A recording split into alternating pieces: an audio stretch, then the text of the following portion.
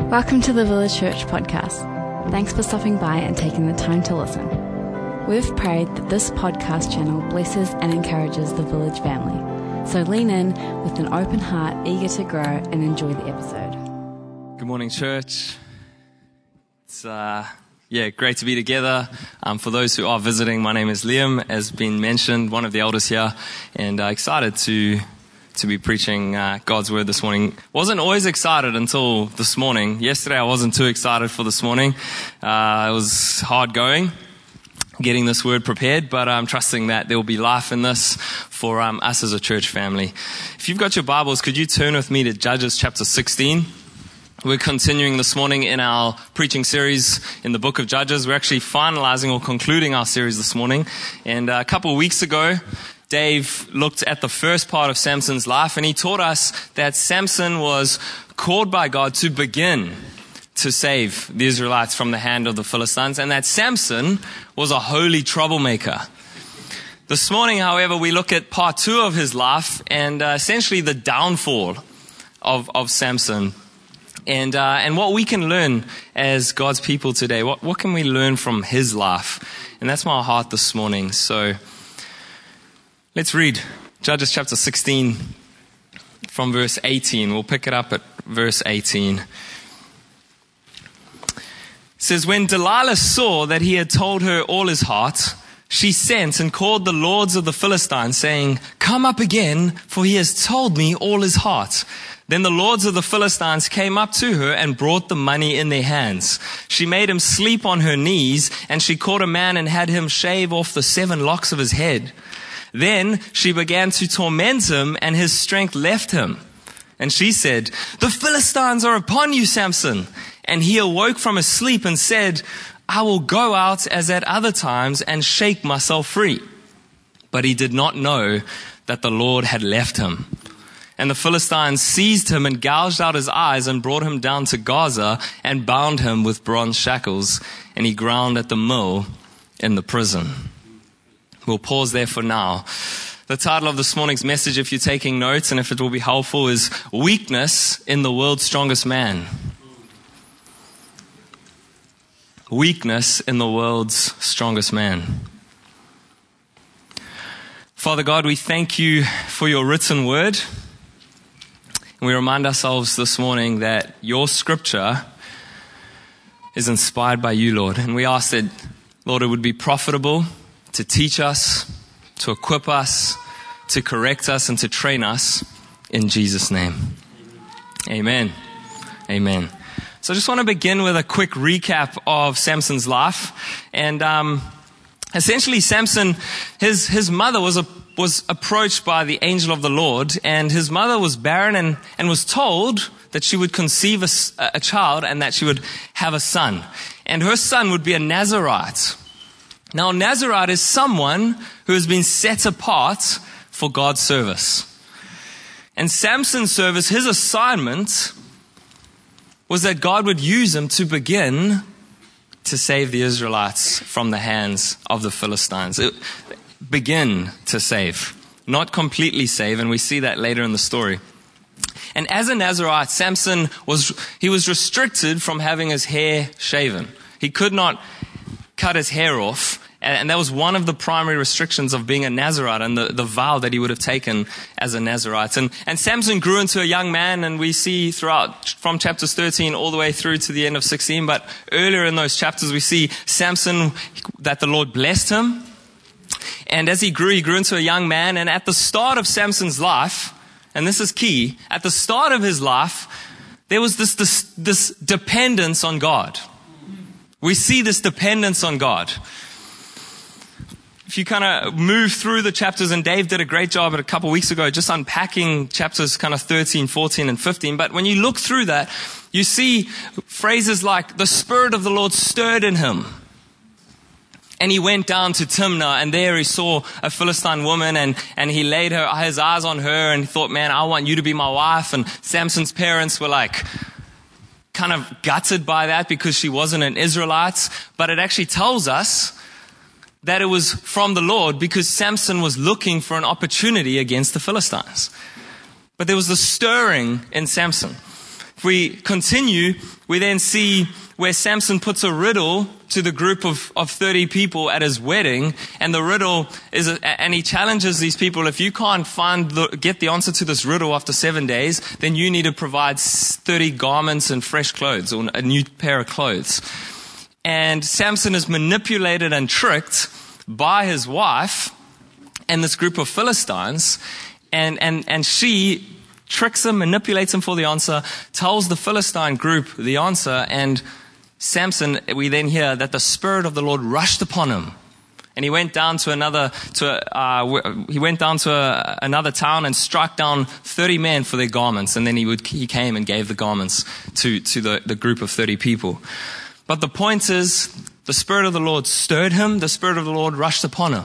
We again see later on the tribe of Judah. They take Samson, and as they're taking him back, it says that the Philistines came shouting at him and wanted to capture him. He breaks himself free, but he has the phrase again. The Spirit of the Lord rushed upon him. Samson broke free, finds the jawbone of a donkey, and kills 1,000 Philistines. We see this dependence that Samson had on God. Right after killing 1,000 men, we read in Judges chapter 15, just a couple verses, he's just destroyed the Philistines, or 1,000 of them, and it says, and he was very thirsty, and he called upon the Lord. And he said, you have granted this great salvation by the hand of your servants, and shall I now die of thirst and fall into the hands of the uncircumcised? And God split open the hollow place that is at Lehi, and water came out from it. And when he drank, his spirit returned, and he revived. The Spirit of the Lord stirred him. The Spirit of the Lord rushed upon him. We see Samson call upon the Lord, and God comes and provides water for him to drink, and his soul is revived. What am I trying to get across? Samson had this dependence on God. At the beginning of the period of time that he judged Israel, we see just the next verse 20 of chapter 15, and he judged Israel in the days of the Philistines 20 years. At the beginning of his period of judging the Israelites, or being a judge of Israel, he had a dependence on God. But as we look in the latter part of his life, and we don't know exactly when, but at the latter part of those 20 years of judging, we see a shift in Samson. Samson goes from being God-dependent to being self-dependent. And I'll show you why I say that. But that's point number one, the weakness of independence. Samson started with a reliance on God, but by the end, he was self-reliant. Just like I've kind of tried to show you very briefly how the Spirit of the Lord stirred him, the Spirit of the Lord rushed upon him, he called upon the Lord for water. We see all that. But now we get to chapter 16, at the latter part of these 20 years, and it says that Samson went to Gaza, and there he saw a prostitute, and he engaged with this prostitute, and there is zero mention of the Lord stirring him.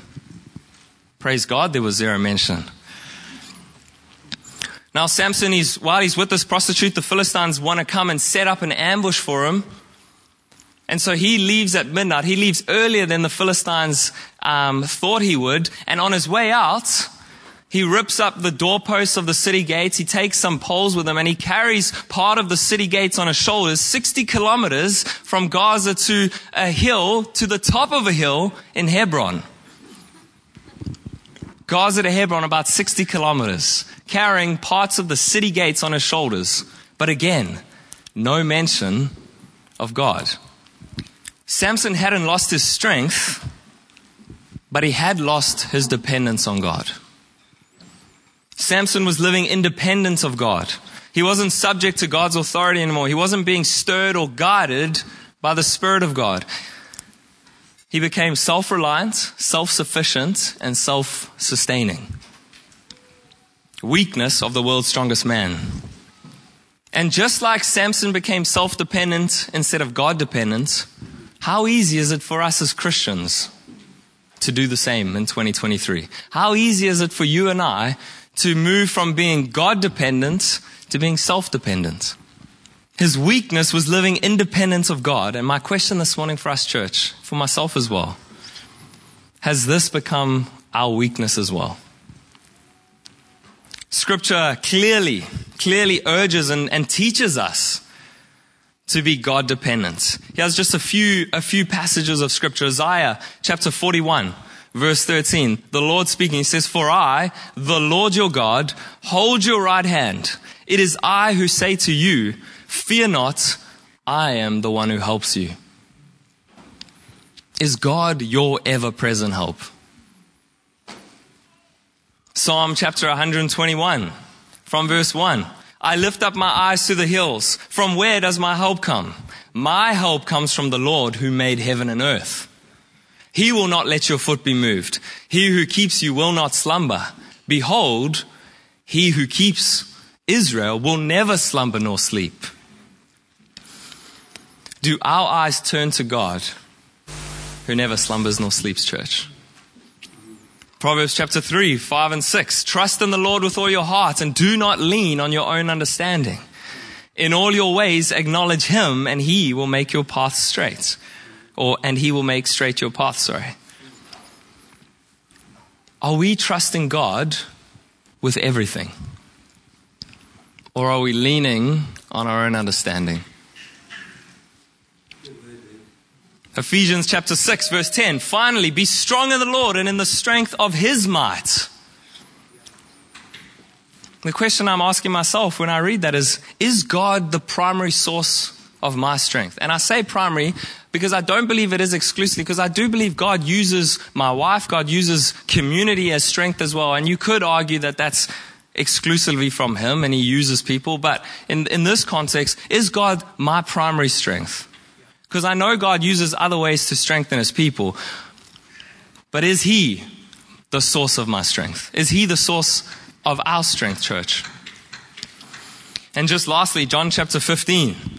Jesus speaking, teaching His disciples, and He says from verse 5, I am the vine, you are the branches. Whoever abides in me and I in him, he it is that bears much fruit.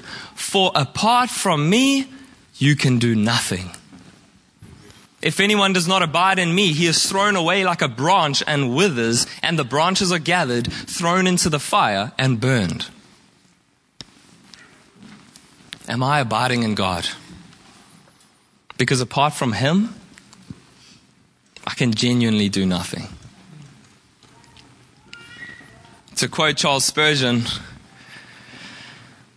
I'm beginning to enjoy his quotes more and more. Not as harsh as a couple weeks ago or 3 weeks ago, so praise God for that. But this is what Spurgeon says. Do not become self-sufficient. Self-sufficiency is Satan's net where he catches men, like poor little fish, and destroys them. Be not self-sufficient. The way to grow strong in Christ is to become weak in yourself. God pours no power into man's heart till man's power is all poured out. Live then daily a life dependent on the grace of God. What a challenge, church. Are you living your life independent of God? Am I living my life, even at times, independent of God? I truly believe this is one of the weaknesses we see in Samson. The shift from being God-dependent to being self-dependent. God-reliant to being self-reliant. God being His sufficiency to being self-sufficient. And I would argue that in a nation like ours, in a first world context, in a comfortable life that I live, it is so easy for me to become self-dependent and not even know. And I would argue the same for you. So I thought about this yesterday. What are signs that I am more self-dependent than God-dependent? And no doubt the list could have kept growing, but I thought 5, because 5 we can remember. And by 6, no one wants to keep writing notes. So I stopped at 5. Lord, use the 5. I hope it's not too limited. But here are 5 things, and you might not be able to write word for word because they're long sentences. I'm a waffler. 5 signs you are more self-dependent than God-dependent. Number 1. When things go bad, you don't immediately turn to God for help. And when you do, you're often angry and blame him. Number 2, when things are good, you don't naturally acknowledge God's hand at work, and you forget to express gratitude to him. Number 3, when thinking about the future, you prioritize your own desires and goals, but neglect to seek God's will and guidance for your life. Maybe it's just me.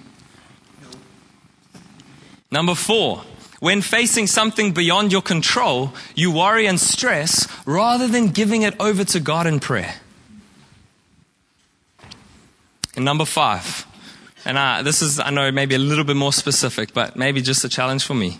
When handling your finances, you fail to consider how God would want you to steward them. And sometimes you actually think that they're your finances in the first place. Those are 5 signs for me personally that can help me see when I'm shifting from being God-dependent to being self-dependent. And no doubt there could be far more.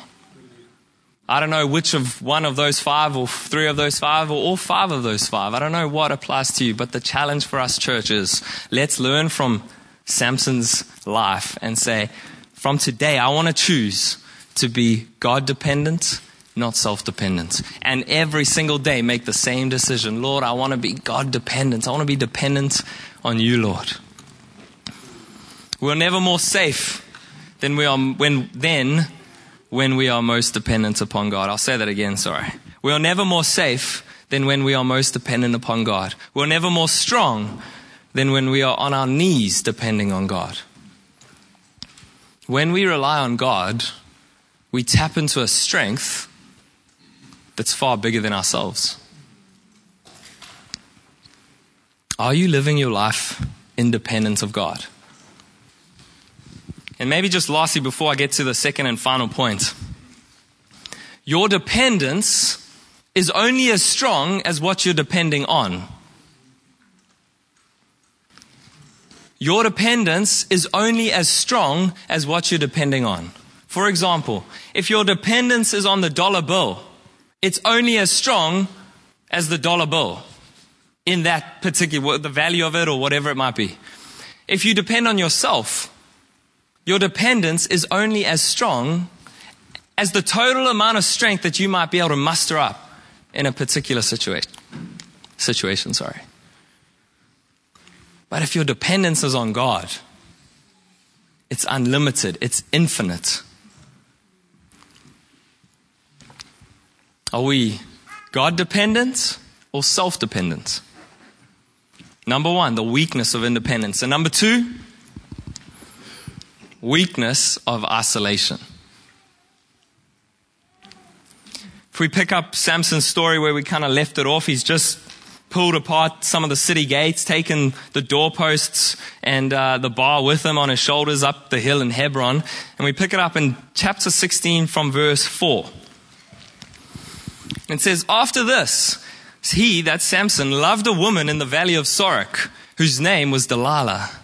And the lords of the Philistines came up to her and said to her, seduce him and see where his great strength lies, and by which means we may overpower him, that we may bind him to humble him. And we will each give you 1,100 pieces of silver. So Delilah said to Samson, please tell me where your great strength lies and how you might be bound that one could subdue you. Pick up from verse 7. Samson said to her, if they bind me with 7 fresh bowstrings that have not been dried, then I shall become weak and be like any other man. Then the lords of the Philistines brought up to her 7 fresh bowstrings that had not been dried, and she bound him with them. Now she had men lying in ambush in an inner chamber, and she said to him, the Philistines are upon you, Samson. But he snapped the bowstrings as a thread of flax snaps when it touches the fire. So the secret of his strength was not known. Let's pause there for a moment. Not once, not twice, 3 different occasions, Delilah attempts to find out what the secret to Samson's strength is. And each time of those first 3 times, each time Samson lies about the source of his strength. Delilah thinks it's the truth. She goes and does it. First it's the fresh bowstrings. Then it's the new ropes, being bound by new ropes. And then the third one was weaving the 7 locks of his hair together and putting a pin in it. And each time Samson lied, Delilah took it as the truth. Delilah did it. When he was asleep, she did this. When he was asleep, she did that. And each time she would wake him up and say, Samson, the Philistines are upon you. And Samson would just break himself free. 3 different times. And eventually the 4th time, Delilah goes a little harder. She becomes far more manipulative. She keeps on just nagging and nagging and nagging until the scriptures say his soul was vexed. Where is it? 15 onwards, 16. And when she pressed him hard with her words day after day and urged him, his soul was vexed to death. And some of us, including myself, might want to throw out cheeky comments to particular people. I'm not sure. I'm not going to do that. But he was nagged and nagged and nagged and manipulated. Oh, if you love me, we won't do what Delilah did to anyone. But eventually he gave in and he told her all of his heart. He told her that it was because there has not been a razor taken to my head since birth. And we see in the scriptures, Delilah then gets Samson to fall asleep and puts his head on her lap. And as he's taking a nap, Delilah brings the Philistines in. And a Philistine comes with a razor, shaves off his head. Delilah then says, Samson, the Philistines are upon you. And Samson thought that he would do just as what he's done before and break myself free. But he didn't realize that the Lord had left him. His strength had left him. What is the point I'm trying to make with this? It's a good question. When I read that story, I've multiple times now in the last few years, I keep asking myself the same question. Where were Samson's friends? Now, I want to confess, the Bible does not state that Samson was isolated. But the Bible also doesn't state that Samson was not isolated. And there's something called scriptural conjecture, and that can often be taken far out of context and super, super dangerous. But from my humble and personal opinion, healthy scriptural conjecture shows me that Samson was isolated. His parents weren't around. He seemingly no mention of friends. And I just have to ask myself, where were his friends? Because Samson clearly could not tell that Delilah was dangerous. That Delilah had ill intentions for him. And time after time after time, 4 different occasions, she tries to deceive him for 1,100 pieces of silver per Philistine that approached her. Where were Samson's friends at? From my perspective, Samson was isolated. The weakness of isolation. I believe if you stand alone, you'll fall alone. The second question this morning is this your weakness as well? Are you isolated, friend? Scripture clearly warns against isolation. And in fact, it actually encourages the exact opposite. Proverbs chapter 18, verse 1. Whoever isolates himself seeks his own desire. He breaks out against all sound judgment. Another well-known passage, Ecclesiastes chapter 4. We'll just read the first couple verses, 9 and 10. 2 are better than 1 because they have a good reward for their toil. For if they fall, one will lift up his fellow. But woe to him who is alone when he falls and has not another to lift him up. Proverbs 11:14. Where there is no guidance, a people falls, but in abundance of counselors, there is safety. Again, another well-known passage, Hebrews 10. Not necessarily talking about isolation, but encouraging the exact opposite. Verse 24, and let us consider how to stir up one another to love and good deeds, not neglecting to meet together as is the habit of some, but encouraging one another. And all the more as the day drawing near. But the principle there, consider how we can stir one another up into love and good deeds, how to be encouraging of one another, how to not neglect to meet. Galatians 6:2, bear one another's burdens. We can't do that in isolation. The scriptures clearly encourage the exact opposite of being isolated. And my question, church, is this your weakness as well? Just like I believe it was the weakness of Samson, is this your weakness as well? Are you living life isolated? We all need care and support when life happens. I don't need to go through all the possible ways that life can happen. We need people pushing us towards Jesus. We need community to keep us grounded, to help us not drift. We need good, godly friends to ensure that we held accountable. Isolation is the soil in which temptation grows. Isolation weakens our defenses and makes us vulnerable to the attacks of the enemy.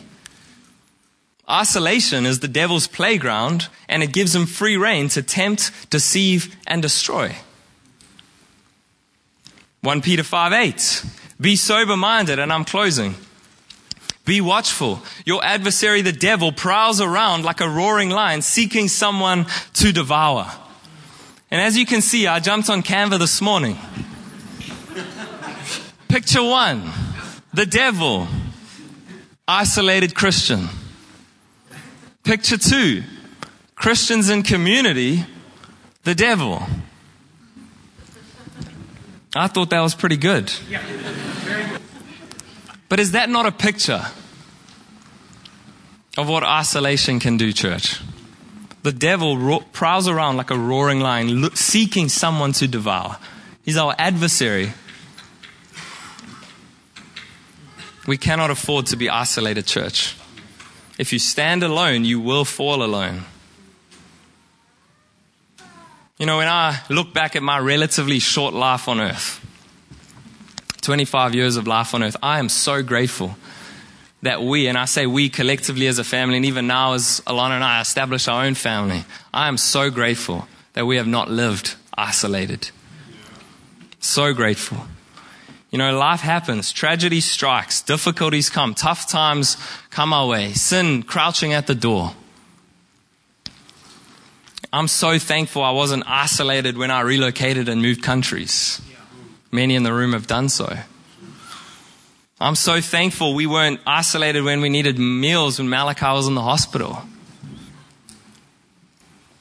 I'm so thankful, and I think I've shared this in previous sermon years ago, but I'm so thankful that when my dad got cancer in 2009, and he was having to have chemo all the time, and it was to the point where the chemo nearly took him out, and I would have been 11.